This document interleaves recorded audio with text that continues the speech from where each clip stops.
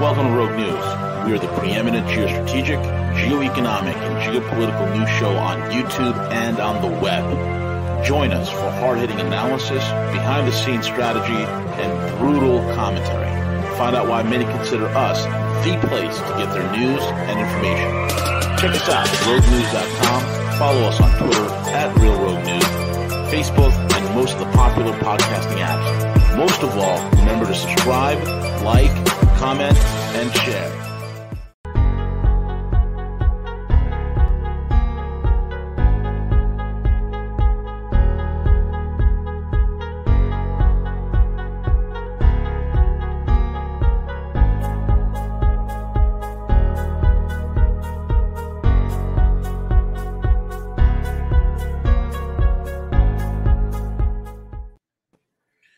Good morning, good evening, good afternoon, folks, wherever the heck in the world you are with the Guerrilla Economist, and we are with RogueNews.com. Follow us on Twitter at Real Rogue News, Rogue News on every single podcasting app known to humanity. The links should be all in the description box. And we have with us the man of the hour who needs no introduction at this point. It's Tim Kirby. Tim Kirby is here. All right. Wow. What a warm introduction. I guess I did a good job last time. Your other guests must suck. I'm one of my one of the things that is known about me is I give epic introductions. Oh, thank you. Oh, that's a good one. It always makes you feel good. Makes you glad you showed up. So well, you are the most American Russian in Russia, brother. I think it worked out that way. Yeah, it did. Probably. So, Tim, there's a lot going on, and yes. I think this week was very important, very pertinent. You had the Valdai conference. Do you want to start with that? I mean, Putin was literally kicked the groin, was kicking the globalists in the nuts repeatedly. Yeah. And especially the farce that the West is so organized and the West is this and the West is that. And you saw the stark difference between what Putin was laying out, especially the logical, the spiritual aspects of things. I mean, my God, man, it was so much there, man. So I don't know if you want to start with that, and then whatever you want. First thing, I'm already to jump the gun here. I have sort of automatic talking points in my head. But anyways, so the Valdai conference, one thing to understand about it is who is he speaking to? The Valdai conference actually sort of is more to that. I sort of mentioned in Russia, there's like the 2% of liberals who tend to have a lot of the money. And in some ways, the Valdai Forum is a little bit towards that group. It is towards a more mainstream, Western, pro-Western moneyed audience. And the thing that's very important about this is when you watch this thing, parts of it from year to year, it gets a little repetitive, to be honest. I haven't watched it in detail every year. But Putin's speech maybe 7-10 years ago was a lot more like, well, we're going to continue to maintain democratic norms and work with our partners. And then this year, he was just like, you know what? Transhumanism's out the window. Men and women are good. The whole LGBTQ thing is stupid. Let's just stay human. It's going to be awesome. He's really gone, for some reason this year, he did sort of choose to kind of drop the bomb and really go in a much different direction. And in some ways, you have to understand, in some ways, it's not a middle finger to that audience, but it's kind of like the beginning. It's a little nudge. It's one of those kind of. It's the nudge. Or in Russia, we have this thing. We have the fig. Yeah. So, which is less worse than the middle finger. That's it. It's a more polite middle finger. But it's the fig, the nudge that is transforming to an ever erect middle finger to the Western Anglo-American elitists who are trying to sell us on what are they trying to sell us? On deindustrialization. They're trying to sell us on dehumanization. They're trying to sell basically deindustrialization and dehumanization leads to death. Yeah. And even Putin himself said that capitalism is approaching a crisis. Now, this does not mean we're going to return to communism in Russia. That's never going to happen. Although there's a lot more people in Russia are romantic about communism than you might think, having lived through it, having their parents live through it. So there's definitely a solid 1 out of 4, 1 out of 3 people who would vote for it to come back. Okay, so they're here. But their communism is different than you imagined. Right. Their motivations for doing so are different. But anyways, Putin is responsible for creating what is the term is kind of growing of becoming like state capitalism, where you have a capitalism where the state is very heavily involved. And that's kind of what's happening here in Russia. And it definitely has some pluses and minuses. Russia as a country is doing very well, but one thing I'll tell you, V, I won't lie, salaries in Russia kind of stink still. Yeah. Unfortunately, the trickle down side of state capitalism hasn't quite hit us, but it's definitely doing a good job of fighting the challenges of the 21st century and the challengers with their bizarre globalist mission to make us own nothing and be happy about it. Yeah, we're all going to be. I mean, isn't that what Klaus Schwab said? You'll own nothing and be happy. Yeah, that's from his list. What is that? Oh boy, that's well, I have to look this up. Reset. Yeah, great. Oh my, of course. As soon as I need to look for something, I mess up hitting my keyboard. Great Reset list. Let's see. Do we have it? The World Economic Forum conspiracy theorists. I can't find the article. But anyways, yeah, that was one of the 8 points or whatever. That you won't own anything. The other one is that you'll eat way less meat or no meat. That's another kind of. Oh yeah, because that's another way to kill testosterone levels. You know what I'm saying? It's not enough that they injected most of the Western men with soy in just about every single product you can consume over here in the West and GMOs. But taking away the animal products, it wreaks havoc in the male endocrine system. Yeah, and it makes people then more passive, more controllable, and we're already seeing that. When in reality, they're really this whole thing that somehow animals are bad for the environment. No. It's another one of these illusions because, again, a lot of times these people who tend to be the kind of like vegan types and all that, they're in California. And they look at the world as if it's California. Because I let me just tell a story here. Explain with a story. It'll be much faster, much more interesting. I have an American friend. He was born in the same city of Cleveland. And we kind of grew up together, although I'm a little bit older than he is. He, for a time period, lived in Kyrgyzstan. And we were driving through the middle of nowhere to the very, very eastern part of Kyrgyzstan, to the very, very eastern part of what you might call sort of the Russian world or Eurasian civilization, whatever buzzword you want to use. And on our way there, he kind of pointed out, he's like, Tim, look around you. This is why vegetarianism will never happen here. Because you look and there's nothing but just dead grass and shrubs. Because the thing is, well, how can you survive in an environment where there's just dead grass and shrubs? Eat the goats that eat it. Exactly. You see what I mean? So in a lot of ways, a lot of places in the world are actually very suited towards this lifestyle of heavy meat consumption, especially the Central Asian countries. I would say probably a lot of the places related to the Bible and so on. Exactly correct. And hot on the heels of that, we have the U.S. Again visiting Ukraine. Zelensky making some comments that, oh my God, if war were ever to happen, any attack in Ukraine will be the end of Russia, the destruction of Russian forces. You have Lloyd Austin, another brilliant brain. Lloyd Austin, the affirmative action hire over at the Department of Defense. He's out there trying to push NATO's interest. NATO, a group of has-beens. Again, trying to get them against Russia's border. I mean, lots of things going on there. It's crazy.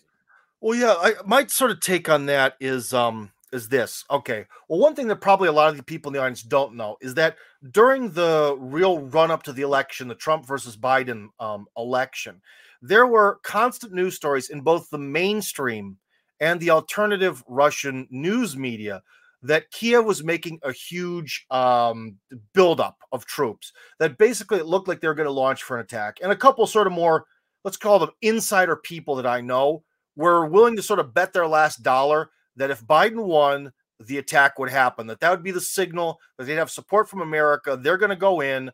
Russia's probably going to blink rather than starting a third world war, nuclear war, and that would be that. And obviously that didn't happen. So why did it happen? Apparently, Biden getting in didn't change anything. In fact, Biden has been just absolutely baffling because he's essentially pursuing Trump's foreign policy in a lot of ways. You know, giving up on Afghanistan, this whole AUKUS deal to focus more on China, a lot of backpedaling. And for a different project, I actually had to, well, I didn't have to, I chose to watch the entirety of what's his name, Lloyd Austin's or Austin Lloyd's. I'm getting it's Lloyd Austin. It's Lloyd Austin. Lloyd Austin's entire speech. First off, as someone who's very good at speaking, V, you should know that you really should never read a speech off of a piece of paper. And if you are going to read your speech, you shouldn't do it like this. That's number one that I have to say about that awful speech.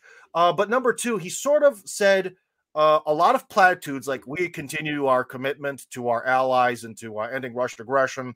And, we're going to maintain our commitments. Buzzword, buzzword, buzzword. But then a little bit after that, he goes, and we're going to do everything in our power to aid you in fighting this fight yourselves, or something to the equivalent of that. Basically, he said, we'll support you, but we're going to support you from the sidelines, watching from far away, which means Kiev really then, in that sense, if it's going to go towards fighting Russia, it is going to be very impossible, which means the conflict in the Donbass region, based on that logic, is probably going to stay stagnant for the foreseeable future. Absolutely, and it'll continue to devolve into a failed state. Ukraine really already is. The question is, it's sort of like how much Ukraine raises the question: how much can you fail? Because God, because if you look, it was a couple years ago where their economics were basically lined up with that of Zimbabwe during their crisis years. So you would think that I guess it's almost like being not too big to fail because they're not big, but being sort of too important to Washington to fail. Sure. Very much propped up because I think a lot of other nations would not be able to have withstood such failure and poverty. Because another thing is with that Mr. Austin there going is, now the commitment during Obama, the commitment was $200 million a year of our wonderful taxpayer money. I still have to file for U.S. taxes. For now, it's been raised to $400 million a year, which again, to us, you and me, well, maybe not to you, you've got money. To me, that sounds like, wow, $400 million, that's so much. That's nothing in terms of war. That's nothing. The Afghanistan war cost $300 million a day, averaged out. So it also sort of shows where Ukraine, it's kind of a priority because it's bad for Russia.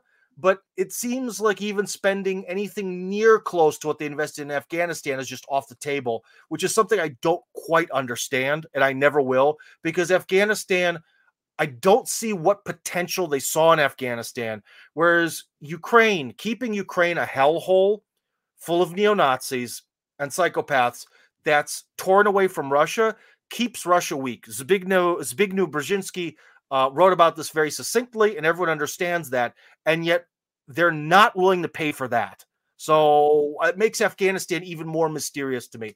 I guess that would then someone could say, well, Afghanistan, they had the opium. It's all about the opium, man. CIA, cartels.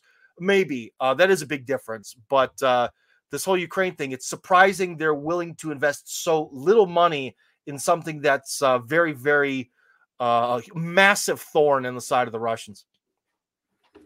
Yeah, it truly is, man. It truly is, and there's so many things heating up all across Europe. I mean, literally heating up. They're freezing to death, and they were trying to blame the Russians for the failed policies that they've initiated for their energy debacle they've done for their own population. And then now it's like people starting to realize that it's just constant demonization to the point where nobody believes what the Europeans are even talking about anymore. Yeah. It's gone too far. I mean, you live in America, man. You've seen how it is. I think there was a point when a lot of the stuff about don't be racist, it had its place, man. There were some times in the past where, you know what, if we're going to build this big, giant nation, the big dog, internationally influential, we're going to have to get along. All right. But now all sorts of things, especially like the term racist or homophobic, they're meaningless because they've been sort of run, it's run its course, man. No one cares anymore. And that's the same thing with a lot of this anti-Russia stuff where it's just been played out. And a lot of people, especially people who are in the know or are more concerned with themselves than some sort of international whatever, they're just not buying it. Because during the Cold War, there was a difference. Living in Russia, one thing where I stand on America's side, hardcore on one issue, is the Soviet Union did a good job of making itself look aggressive, expansionist, like they're on some great mission to make the whole world communist. Remember, on the logo of the Soviet Union was written, proletarians of the world unite. Of all nations, proletarians of all nations unite. And that's kind of shows that the communists were coming for you. And so it kind of made sense. A lot of the paranoia about Russia in the 50s and 60s and all that all over after the war, because it's a different system that's coming for you. But that's over. No one in Russia wants to change the way you live anywhere. No one cares. Russia's become finally much more internalized, and all the sort of ideological musings that are happening here are a lot more focused on Russia thinking about its own history and its own self. So when you look at things in that context, what I'm trying to explain is not just explain things because they're fun, but because when you have a person in their subconscious mind, they see communism. Communism is aggressive. It's expansionist. It wants to smash capitalism wherever that capitalism is. Then people could sell you a fear of communism. But when you have other country that's slightly different and they don't seem to really be doing anything, but people are saying they're evil, it's just a hard sell. And it's a sell that people aren't buying, really. Very well said, man. I mean, what do you think has been? I mean, how's it going over there in Russia, especially with the nation's response to the pandemic? I mean, when we see what's happening in Australia, they're literally coming out with a two-tier economic system. One's for the people that are jabbed, the other for the ones who are not jabbed. And same thing's happening in New Zealand with a horse-faced woman who's the Prime Minister of New Zealand, who's literally laughing with glee, talking about a flu world order. Her own words, flu world order. Laughing with glee, saying that, that those who are unvaxxed will have nothing. You know, dude, it's insanity, man. When you said horse-faced woman, I wanted to make some comment about Sarah Jessica Parker getting Australian citizenship. But dude, that's funny, sad, pathetic, and that's a lot of emotions at once. I'm at a loss, but I can tell you this: we talked a little bit last time about the recent history of COVID in Russia. So brief recap: we sort of had the only real lockdown period, or at least for Moscow, because all the states in Russia are different. Was like this sort of 3-month period where they tried to keep you from only going to the store to get groceries, or like take 2 trips by car, stay within 100 meters of your home.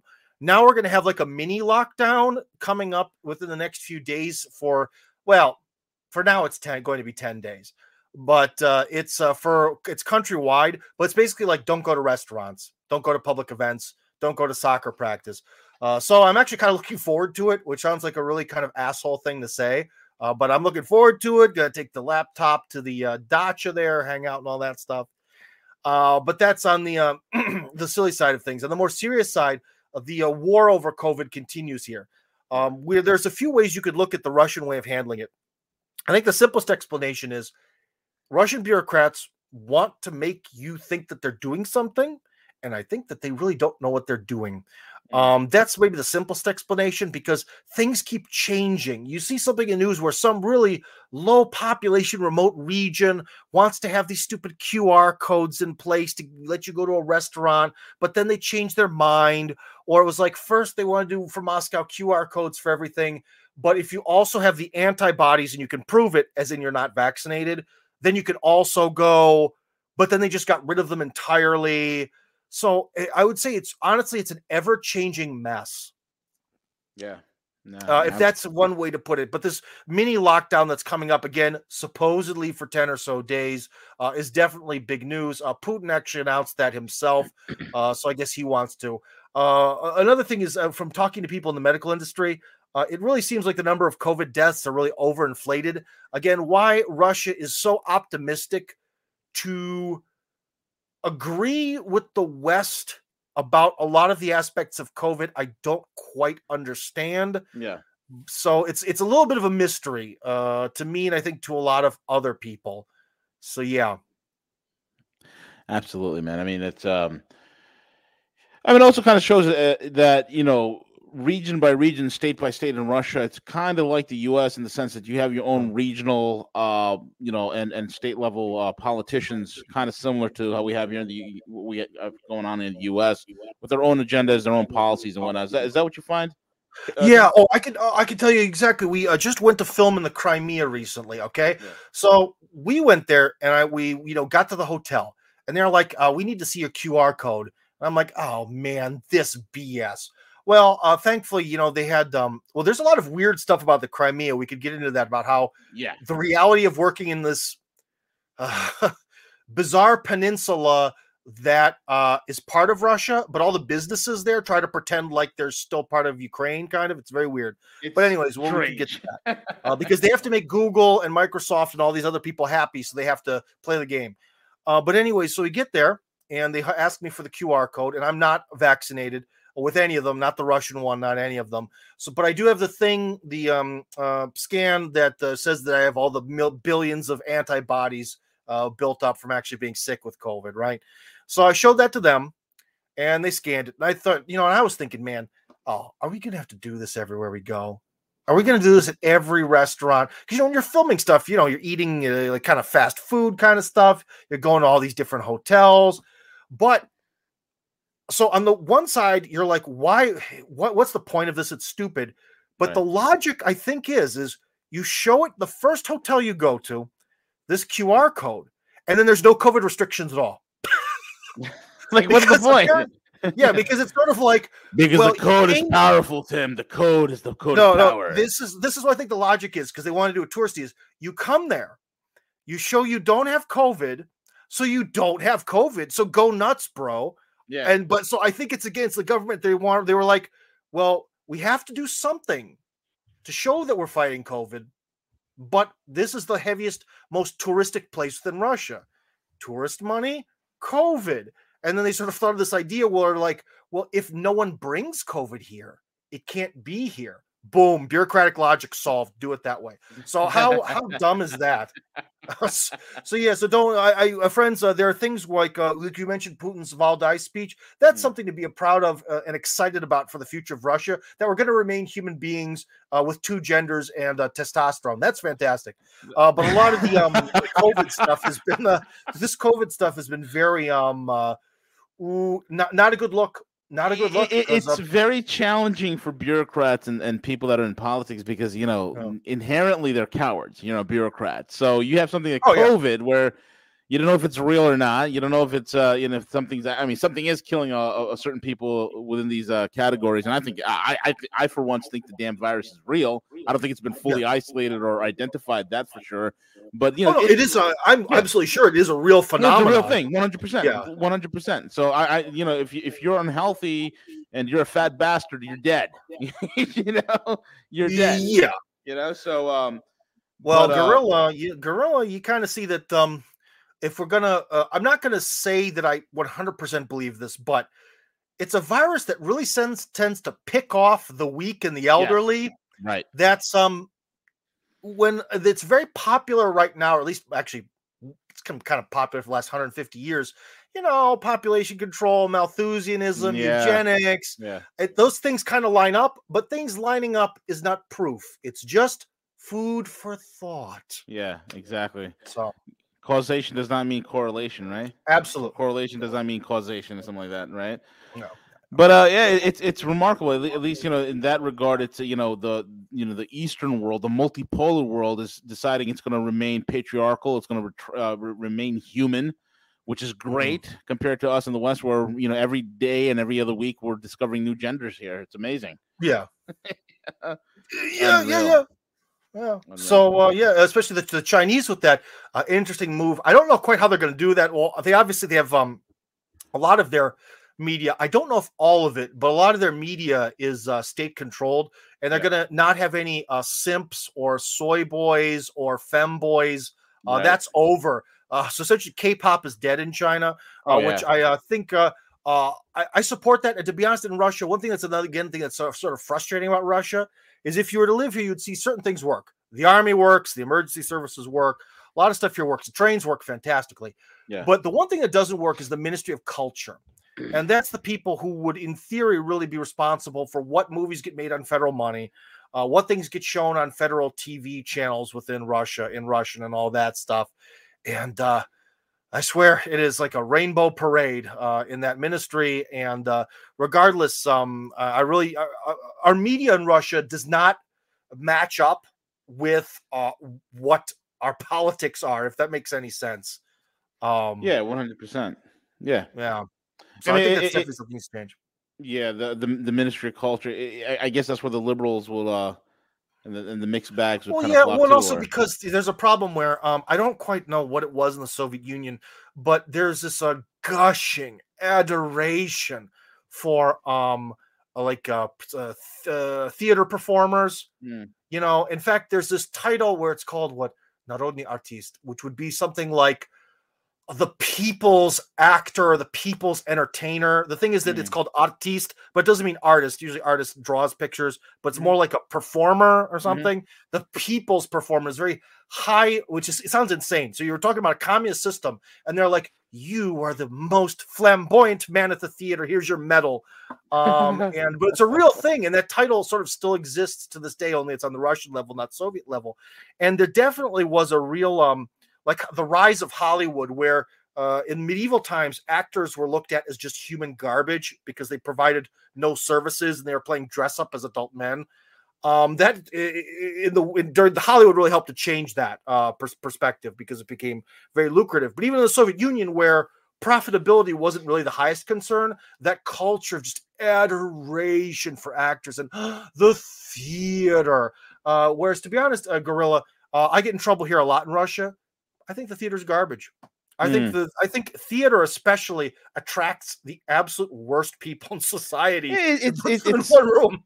Yeah, I mean, it's quite conceivable because you could probably. I mean, there are those who really appreciate the theater and the arts, and then there are those who pretend to. They think it's like it's somehow participating in theater and in art somehow increases their inert snobbery. And they become like these faux intellectuals, like the morons who stare at a blank canvas in an art museum and be like, "Oh my god, this is the most profound piece of art I've ever seen." Yeah, remember what was it? Was it the Oscars or the Emmys where someone got up a few years ago and they said, "It's us, it's we, the creative people, the actors, it's we who are changing the world." And everyone else in America was just like, "Oh, gag me." Yeah, exactly. Because it's like build a power plant, honey. So it's kind of that. I don't know. Maybe it's because I'm getting older. Who knows? Maybe I'm becoming some sort of old troglodyte here, Gorilla. But with the theater, it just really it's too much for, especially maybe in the past the theater was all men. Maybe it should be all women because it really embodies this like feelings are important and pretending to be something else and dressing up, and it's all about these feelings and emotions and stuff. And it's sort of like what a waste of male potential. I don't know. It's very strange. And again, I think I have met one person who works in the theater who I actually do like, and he's surprisingly manly. So it's absolutely bizarre to talk to him. So he works in all these like theater performances where it's like, oh boy, I've got to go dance and throw flowers, and it's going to be Les Miserables and all this stuff, and Carmen and all that. But then he's also talking about, dude, you see that chick over there? Totally asked her out, man. Gonna take her back to the place later on, So it was a weird combination of guy where he's like dude bro, but he's at the theater and he has beautifully manicured hands too. So, all the ladies like that. You'd always be looking at my hands because I used to bite my nails a lot, but I stopped. Triumphed over that. It was very difficult. But my hands are always kind of dirty, and he's always like, just get the manicure. Like, no, not gonna do it. We used to work together on the radio, but that was a story for another day with that guy. Cool guy though. Unreal, man. Unreal. What else is on your radar, Tim? On my radar, in the Russian radar, so we talked about Valdai. We talked about what's going on in Ukraine, but it's always going to be, every time if we're in the future, if we get to talk, everything's going to always revolve around Ukraine because everything always revolves around the Ukraine. That is always sort of a big issue, number one. But let me take a look here, and let's take a look at some of the top stories. What is going on in Russia? Well,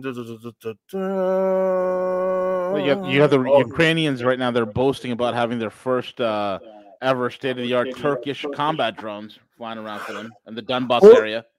Yeah. Well, that's one thing. Where, to be honest, thinking of things again, I'm not a military expert, and I think there's a lot of people who try to pretend to be. They think they know a little bit of everything about everything, but I can't tell you that the war in the Donbass is a little bit surprising in the sense that it's very World War II like. You have guys with guns and tanks and artillery cannons, And when you think about it, it's a proxy war in a way between America and Russia.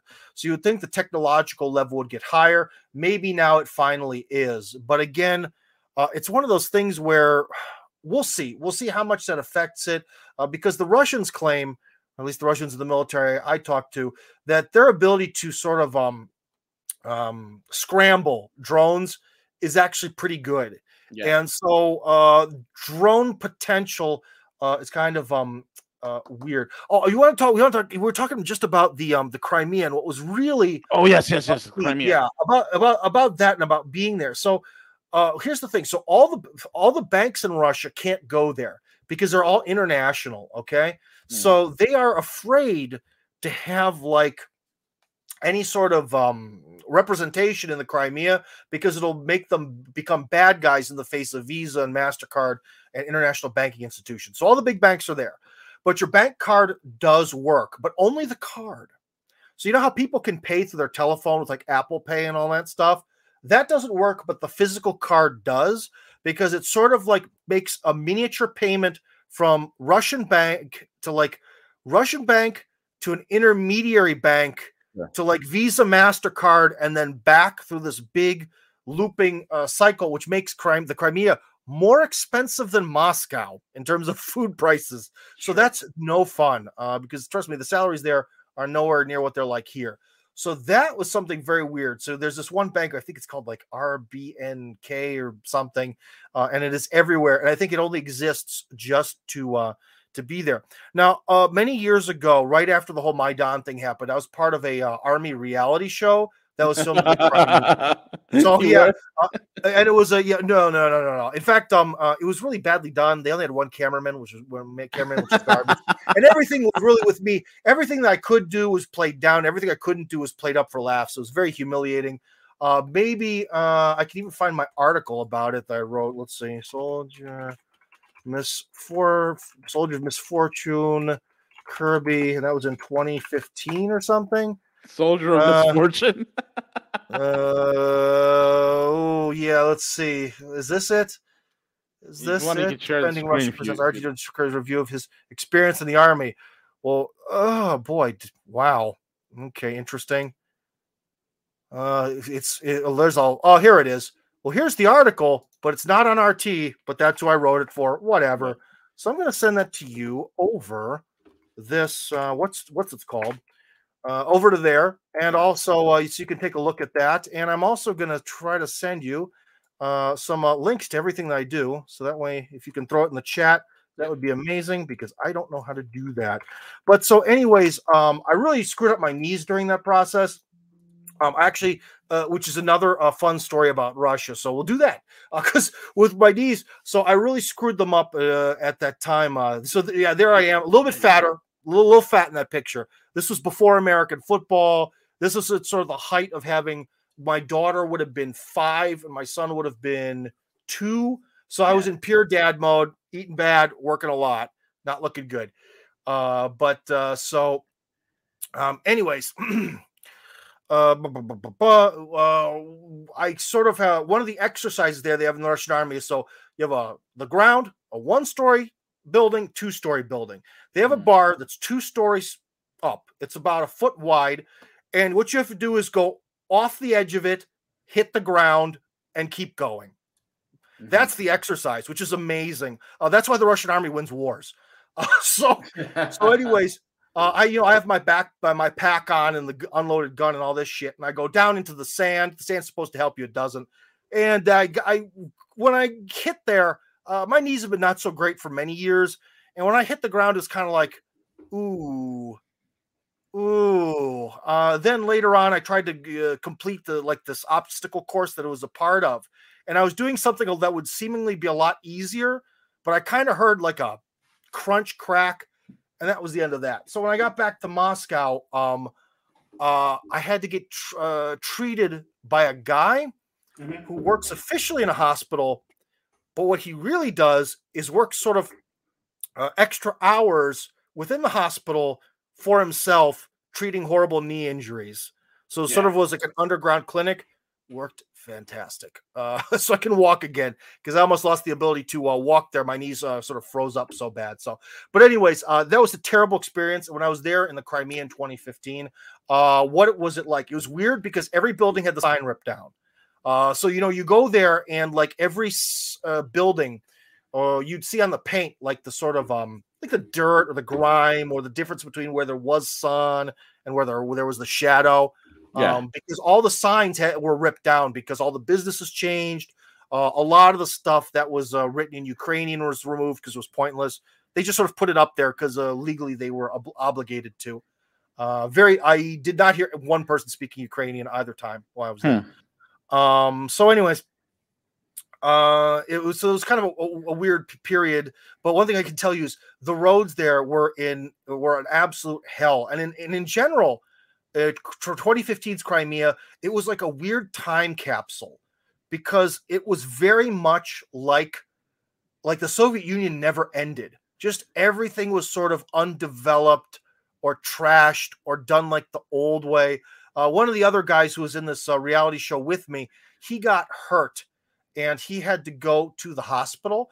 And the hosts of the show were sort of shocked. They're like, it's like the 1950s again. So it was weird. It was very much this sort of locked away time capsule of just nothing being developed there. Yeah. And now that we come back, I can tell you one thing: the roads are much, much better. The road seems to be what they focused on the most. And I'm also was very surprised that so little was left of that Ukrainian period. I think I saw like 3 signs that still had something written in Ukrainian on them, but it's all been torn down and all that. So very interesting, very, very, very, very weird. Yeah. So we talked about that, talked about the payment. Hey Tim, there was a Raven 6, one of the guys in the chat that confirmed that there was a Ukrainian drone. It was a Turkish drone that the Yukis have bought it, and they did do a strike in Donbass. That's not good.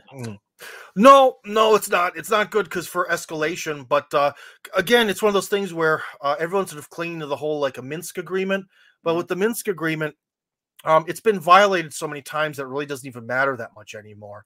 Yeah. So we'll see. One thing to also take into account that we're forgetting now is that a lot of the people in the Donbass, I don't know how many, but I'd say almost the majority, now have Russian citizenship. In fact, during the last not presidential, for the State Duma, there were the elections. They even specially made it so that way people could vote there. They all have Russian social security numbers, the equivalent. It's called SNILS, which sounds stupid in both Russian and English. SNILS number. What's SNILS? A SNILS is social security number. No. I'm just doing it in my Russian accent. What is your SNILS? SNILS. Yeah. So So basically, that region is already under a pretty heavy integration process, which again, if you think about it, the war started in 2014, but the integration process kind of started within a year ago. So again, you can see going back to what we talked about at the Valdai Club, the rhetoric is changing, the attitude is changing. In fact, Russia is kind of becoming a little bit more brazen with this sort of thing, which is interesting. It definitely means with Biden coming in, Biden making so many, I think, changes and backing off, I think that's giving Russia a little bit of room to kind of move forward just a bit. So absolutely. Yeah. What's your take on what's happening in Afghanistan and the relations that Russia's viewed towards Afghanistan ever since the whole U.S. debalegation? The one thing about it that's funny is see, in Russia, like, everyone has their legalities, and in Russia, if an organization is considered criminal, right, that they're something that's like Al Qaeda, right, or ISIS, or I don't know, any sort of illegal organization. We talked last time a little bit about Scientology and the Jehovah's Witnesses. I think they might actually be in the group 2 now. In Russia, if you mention them in public, unlike in the media, you have to say, ISIS, a forbidden in Russia organization. You have to the first time you mention them in the piece. It's a weird law. That's the way it is. But so the funny part is the Taliban is a forbidden in Russia organization that recently visited Moscow with some representatives. So that kind of shows that there's a little bit of a disconnect here and a bit of, I think, surprise where I think no one in Russia really thought that Biden was going to bail out of Afghanistan so abruptly. The real fear from a Russian standpoint is that, which I think is weird. Maybe this is true, but I think it's stupid. The mainstream Russian view was they left Afghanistan. That means they're going to start setting up bases closer to us in Uzbekistan and Kazakhstan and all that. That's their fear. I don't quite see how that's going to work. That they're, whatever. But that's the fear, is that the U.S. will use this as an excuse to create encroaching bases much closer to Russia proper. That's their view. What I see the problem is that now it is certainly going to embolden certain groups, and the countries that border to the north, be they sort of Tajikistan or Turkmenistan, are pretty weak. In fact, they're extremely weak. Mm-hmm. And so we're going to probably see maybe some disputes over these borders, definitely some ethnic strife coming up. But basically the sort of can of worms in Afghanistan has been open. So we'll see where that goes. But like with every major change in power, every sort of revolution, there's always a counter-revolutionary period, a crackdown period. Even after the American War of Independence, there was the Whiskey Rebellion got put down, for example. Right. So there's always one of those. Just depends how bloody. The Soviet Union's one was very bloody, as was with the Chinese. But so in Afghanistan, the question is, how long is it going to take for them to feel that the counter-revolutionary phase is over, so they'll stop hanging people publicly for for participating in the previous government? Eventually they're going to have to move forward with that. So yeah, the Russian take is a fear of new bases, but it's also maybe on the second level, it's a fear of the unknown. What's going to happen next? Tim, what do you feel is Russia's right now? What the government in Russia is trying to do, especially with the debacle that is happening in Lebanon? I mean, Lebanon is literally descending into war. The U.S. has been salivating. The neocons in the U.S. have been salivating, going after the. I'm hearing an echo. Is that on your end? Oh gosh, I hope not. Well, here. How about this? Oh yeah. Okay, that's cool. Yeah, it's gone. Okay, I'm gonna have to turn my mic down then a little bit here. All right. Yeah, no problem. Okay, so so the neocons have been salivating and daydreaming about going to war against Hezbollah, and we know there's so many CIA, Mossad fingerprints all over what is happening in Lebanon, especially with some of the oligarchs in Lebanon who are trying to stop the importation of Russian energy into Lebanon to help alleviate the human suffering there. And then you have these random idiots just driving around shooting up random people. I mean, it's a real precarious situation. I just want to know what your thoughts are on Lebanon, Tim. Well, Lebanon has the rough situation of being somewhat 50% a Muslim country, 50% a Christian country. That's very much in sort of the heartland of the Holy Land, which means people are very serious about their religion, which also means that it's very easy to spark the fuels of the fires of war in Lebanon. In fact, I actually knew a person from Lebanon when I used to live in Pittsburgh during my college years, and she sort of explained it that every 20 years we start killing each other. I don't quite know when the last big conflict was in Lebanon, but she seems to think that about once a generation, there's always an excuse to fight. And Lebanon, I think, suffers a little bit from that sort of colonial history where, if memory serves me correct, like their prime minister, if he's Muslim, then the president has to be Christian and vice versa, or they have to take turns. So you have this really sort of evenly split population that feels a lot of religious hostility towards each other, that are sort of forced to live in this one this sort of single system.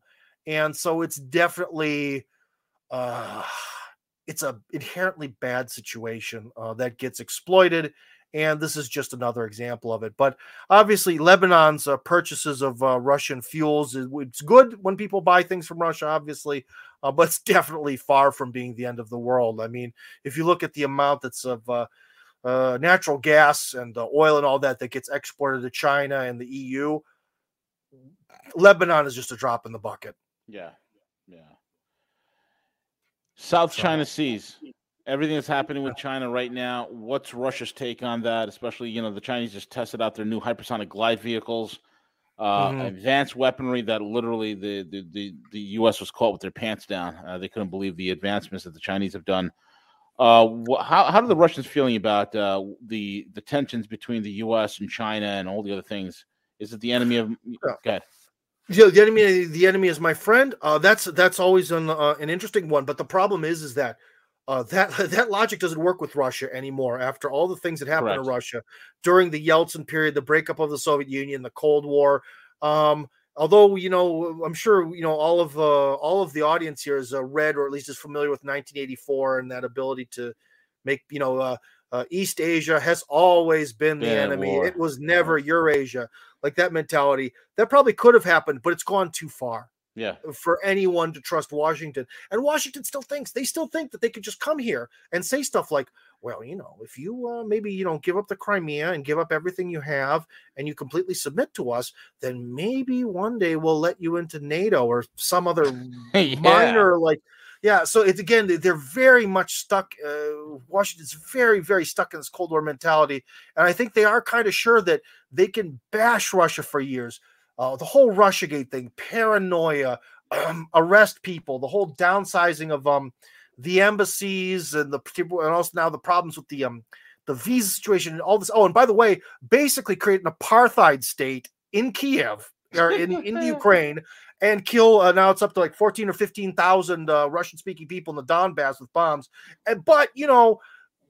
But did something democracy were nice. Hollywood movies are good. Work with us against the Chinese. So I don't think it's going to happen. I think Washington, with its bad behavior, just dug too much of a hole for itself. And also Russia and China, they complement each other too well. Do. They do. Yep.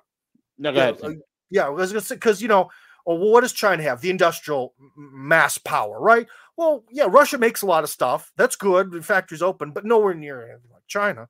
But then again, China, they also produce food. They're not, they're intelligent people. They have farming and all that, but nothing compared to today's Russia in terms of just output. So in a lot of ways, Russia can feed China.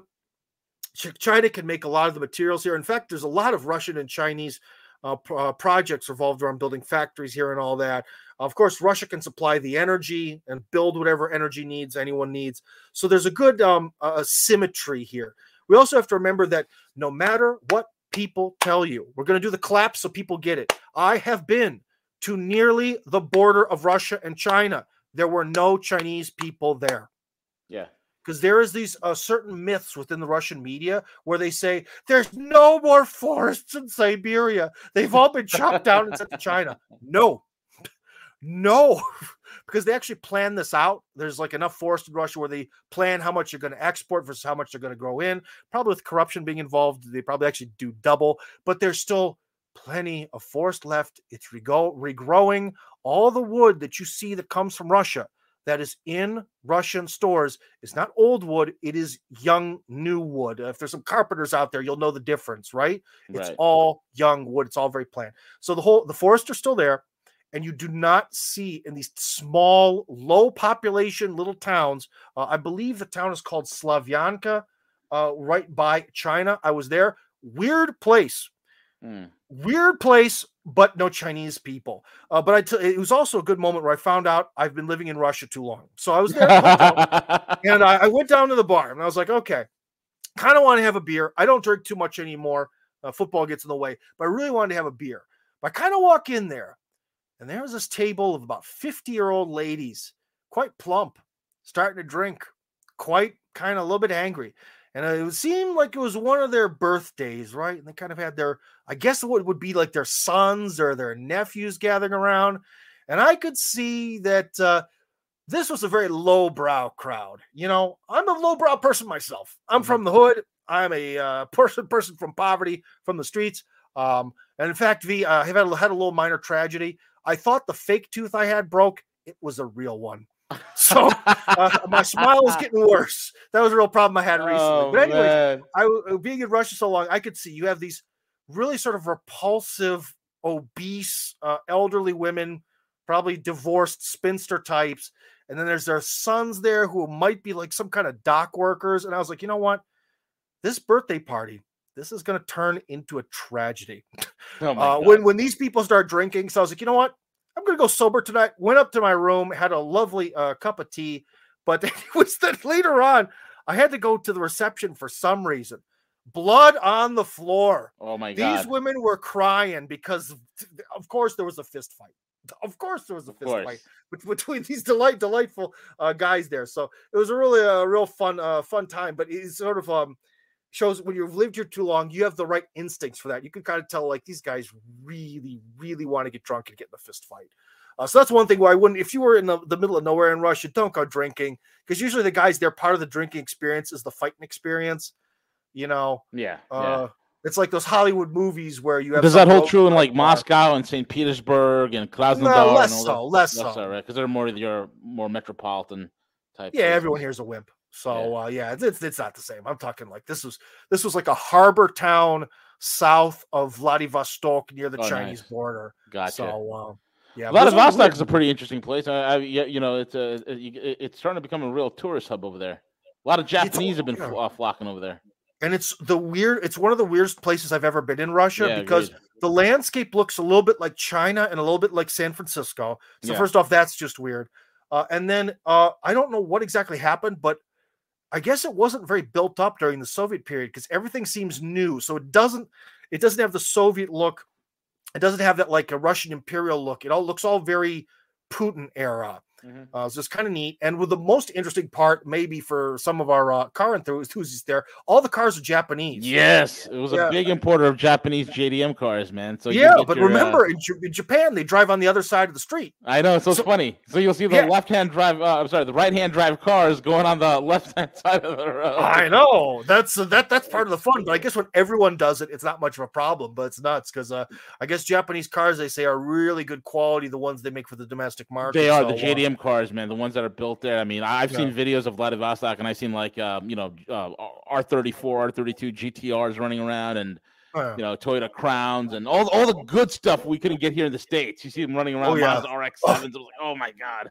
Oh my god, the Crown. Well, the thing that I want is apparently some company bought the rights to it, but it's making it more expensive. Is the UAZ pickup truck that they make in Russia? It's a $13,000 king cab.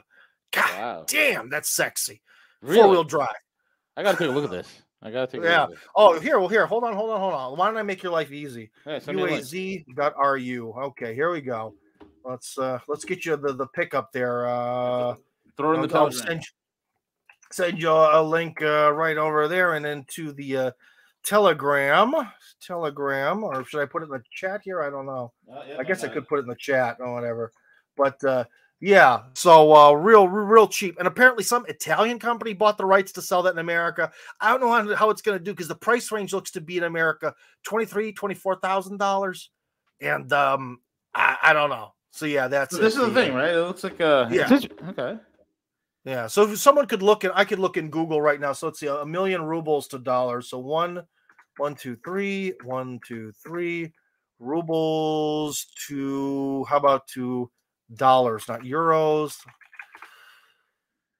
So why did that go so weird? Here we go. So what is it? Yeah, $14,000. Okay, I was a little off, but it's a $14,000 4-wheel drive king cab, baby. So that's something in the future I'd kind of want to get one of those, but of course black, because all cars in Moscow are black. It is part of the tradition. They must all be black. So yeah. Got the cap. The cab. Yeah. How big is this thing? It's like is this like a compact or something, or? No, it looks like a compact. Well, the thing is if you look, you see at the top, there's like that green square. That's to the one that's second to the right of that has like the first little triangle at the very top, the navigation. Okay. See? So yeah, the right to the right, again to the right. Right. Yeah, no, left. It says the first little triangle here. Let me get it open for you. Hold on. Right. Hold on. Let me the next to the right, one unit. Hold on. We'll get this right. This. Maybe. Hold on. I kind of looked. Yeah. So that's basically all those are made on pretty much the same platform. Yeah. So they're basically, especially the ones in the middle, are just all the same. I like this thing. It's like this reminds me of an old Willys Jeep over here. Yeah. Bronco. It looks like an old Bronco. Oh my God! Look how simple this is. But the one thing I would say about those that is nice is for people like my uncle always says, they don't make cars you can fix. That's a car you can fix. But that one is really, really the logic of like the 1960s, 70s. So if you look at the windows, Yeah. There's no electric window. There's no crank. That's just, you just shove it. That's click a thing and you just sort of shove it open. So that's real old school. That's maybe even a little bit too old school for me. But but you're talking, your 4-wheel drive, high-low. You could customize those things. A lot of people customize them. So so I think that's the one thing where it's like, oh God, if I had like the business acumen and the resources, because I looked into it for my old job. They said they only wanted $4,000 to import that. Imagine selling that $17,000 in America. Oh my God, for a 4-wheel drive. Oh my God, yeah. Oh. I think India's been trying to do that with Mahindra. They've been trying to bring in with their little Mahindra Jeeps, which is like a carbon copy of the old World War II Willys Jeep. So I mean, there's a cheap, effective 4-wheel drive. I mean, this thing would definitely sell. And that's where those UAZ trucks come from. Is actually from the Cold War. I guess this 1970s update to like the Soviet Army Jeep. That's one of those basically. So it's sort of the same type of engine, the same sort of layout. Only it's been updated to now. There's the pickup truck version and the SUV version, but they all go back to that was for the Army. And also, if you looked at the bottom of the screen, there was the one that looked like a van that they call the bread loaf because it looks like a bread loaf. That one was designed to be more like for like an ambulance, like an ambulance for rural areas, so it could go wherever it needs to get someone to the hospital. So nice. Yeah. So Tim, there's a lot of neat stuff. Yep. What else is on your radar, man, as we're winding down to the end of the show? Oh, I feel unprepared. I thought there was going to be a giant questions list, but on my radar, I can say one thing that because of stupid COVID, it looks like fall American football is canceled. We're going to be having an off season until spring. Not very happy about that. Oh man, not also happy watching the Browns go back to their losing traditions, which is also no fun. But for me, everyone, I guess I don't know if you were able to send out my links there. But I'd really recommend everyone. It should be posted right now. It's okay, great for everyone to check out. If you like fun stuff and travel, that's RTTT. The other stuff I do, Tim Kirby Rush, is more this sort of ideas and all that. And in fact, V may just be appearing on that channel within the next few weeks. So it's really upload some new material. And the other one is a podcast I do with a brilliant man named Joaquin Flores, who maybe you should have on your program. Very interesting guy, American guy in Serbia, who always has a lot of things to say. Absolutely, man. Love to have him on. All right, I'll talk to him about that and hopefully get his butt moving. But for me, I'm trying to think of U.S.-Russian relations. I think for all that's now, only things are getting a little bit scary. So, I guess maybe a real quick final thought would be that I've been trying to sort of organize a program to create like American villages within Russia. Well, basically English-speaking villages in Russia where because it seems like the amount of people who want to immigrate here is it's growing. I was the weirdo when I came. Now the trendsetter. Now we've got some early adopters. Early adopters. That's the term. Coming, and it's real scary. News from England that it looks like after Christmas in England, if you don't have 1 million shots and booster shots, you're not going to be able to leave England. Oh my God, you got to be kidding me. The travel situation between Russia and America is also getting worse. Guys, if you want to go somewhere, if you want to try a new life, especially in Russia, unfortunately, it looks like you better do it today.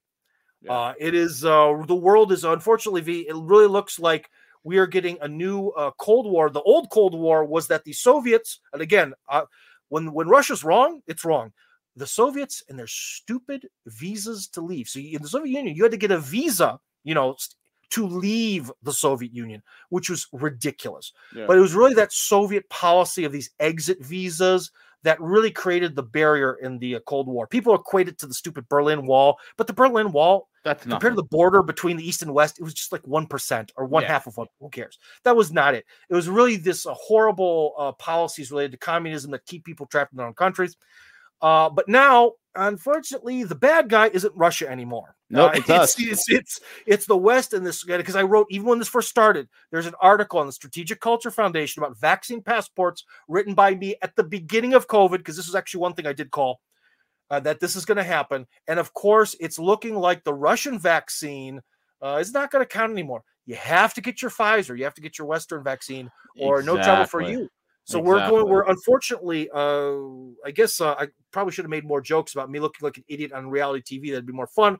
But, to be honest, dude, we're kind of at this moment, after having a few phone calls today, we are heading towards the possibility of, again, an invisible iron curtain, but this time related to COVID, and this time created by the West. Again, Russia was the bad guy in terms of that during the Cold War. Because I don't want to be like, Russia's always good, because it's not. Right. There were some really bad things that happened in the Cold War. This exit visa bullshit. I mean, we're taking a page out of what's going to happen in the United States. What I predicted years ago, and I didn't foresee COVID, but I did say that as the country goes broke, and they're going after everybody's assets. Every single law that's being passed here is a wealth extraction scheme. Every single thing, even the infrastructure bill, is a wealth extraction scheme. That Green Deal. Oh, I'm forget sure about it. Yeah, I'm sure you more than maybe anyone could tell the world about how much of a scam that was. Huge, or is, if it's coming back. Exactly. And what they're going to do, they're going to do what Adolf Hitler did in Nazi Germany. You want to leave the U.S.? Okay, fine. We'll take a 70% excise tax for you to exit, or 70 or 80%. So you're going to leave here with pennies. You know what I'm saying? It's ridiculous. So they're proposing that in Congress, man. So Hitler had some sort of extreme tax on foreign travel, or do you if you were a Jew, you wanted to get out, you paid a severe exit tax in Nazi Germany. Yep. The same thing's going to happen in the U.S. You want to leave the good old U.S. of A., there's going to be a severe exit tax. Well, one thing I can tell you about other people, if anyone here is interested in moving to Russia, there's sort of a re-entry tax because unlike most of the countries in the world where they consider residents to be 6 months of the calendar and 1 day, okay, plus 1 day. That's where you live, according to Canada, Russia, I believe France. That's how they work it out. In America, it's 35 days, okay? Yep. So if I were to go to America for 36 days, I think it works out to have to pay $10,000 for the privilege because America would consider me a tax resident. So even before COVID, I could really only briefly visit America while living in Russia due to tax statuses. So that's another kind of weird thing about American policy where it's sort of like, oh, you want to leave, you scumbag traitor? Yeah. You're out forever. Yep. Because the second you come back and you spend the 36th day, get ready to get hit by the taxes. Yep. That's our loving government, Tim. They love us. Yeah. They care about it so much. Oh yeah, and if you get the, if you get the Sinovac or you get the Sputnik, that doesn't count. You got to get Pfizer. I can't watch a TV show these days without a Pfizer advertisement. Like every single news channel, NBC, CBS, Fox News, everything, brought to you by Pfizer, who reminds you to just jab it. Yeah, but even before that, I mean, because you're an American too, and although people always say I don't watch television, everyone in America has seen the ads, and because on occasion I stream American TV to watch like football from here, so I see the ads too. During our entire lifetimes, we have seen advertisements where 1 year they have this new amazing mega drug, and then you always hear the quiet voice going, this could cause diarrhea, suicidal tendencies, the desire to kill someone, sudden death. And then 5 years later, that there's an advertisement from some lawyer to gather people in a class action lawsuit. Have you been lawsuit injured? Against that medicine. And it's kind of like, well, everyone has so much faith in the FDA. Why does this keep happening? I could definitely see, there's no perfect system, and I could see some medicines maybe slipping through the FDA's cracks, even if they worked at maximum efficiency. But it's just an endless cycle of drugging the hell out of people and then kind of backpedaling after 5 years. Yeah. So when we have this precedent, a precedent that you and I have seen via TV commercials from Big Pharma and from lawyers our entire lives, why are they surprised that we're skeptical about vaccination from the same companies? Yeah, exactly. You know what I mean? Exactly. I mean, Johnson & Johnson, they couldn't get baby powder right, but we're gonna trust them. Was there a baby powder scandal already? Yeah, oh yeah, they were putting carcinogens. They were like putting carcinogens in baby powder, man. They got sued big time, Johnson & Johnson. Dude. Actually, I think that's kind of like the lawsuit is still going through, if I'm not mistaken. And Pfizer just got fined $2.9 billion. But yeah, let's trust them. Well, that was kind of like I think you remember. I don't want to mix restaurants. It was some fast food chain. I won't mention it because I forgot. But it wasn't the meat that gave people mass food poisoning. It was something like the onions. And so it was Chipotle. It was Chipotle years ago. Yeah. How do you manage to keep the meat sanitary, but the onions are just they traced it to they traced it to a supplier. So it had E. coli all over the onions. Yep, traced to a supplier. I see. A very poopy factory there. So, but yeah, again, dude, we're living in kind of a very mad world here, and people have even been asking me in Russia, like, well, how does Russians their lack of desire to get vaccinated reflect on the people? It reflects on the people that they just don't have much faith in the government or the system or that much. And I think that's in America too. It really divides people into sort of two camps: who's has a sheep-like faithfulness and who's skeptical. Maybe some people are overly skeptical. I don't know. But there's just so much precedent to not trust the government. We shouldn't be looking at the world like people did in the 1920s. You know what I mean? Because like when communism started, if you think about it in Russia, there were here more, a lot of peasants who were sort of recently freed in the 1860s, who are still basically peasants in a new structure. Yeah. And I can kind of see how they'd be like, wow, we're going to create this new system and everyone's going to share stuff. Whoa, but we're in the 21st century. We've already been through all this. We've seen massive government inefficiency and evil and the conspiracies come to life and all this. Yep. I think we're just, as a human species, we're already too mature to fall for this stuff. And yet we do. Yep. And yet we do.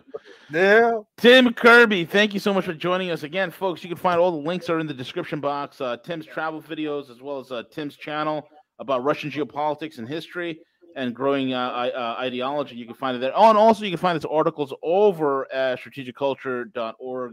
Strategicculture.org. Tim, thank you so much for joining us, my friend. It's always a pleasure, and we look forward to doing this again. Yeah, and if any people in the audience want to put together some questions for you, I'm always happy to come back. This is great. It's so wonderful to be able to really have a nice free-form kind of discussion and really actually answer questions in a nice open format. Thank you very much. It's always a pleasure, Tim. Thank you.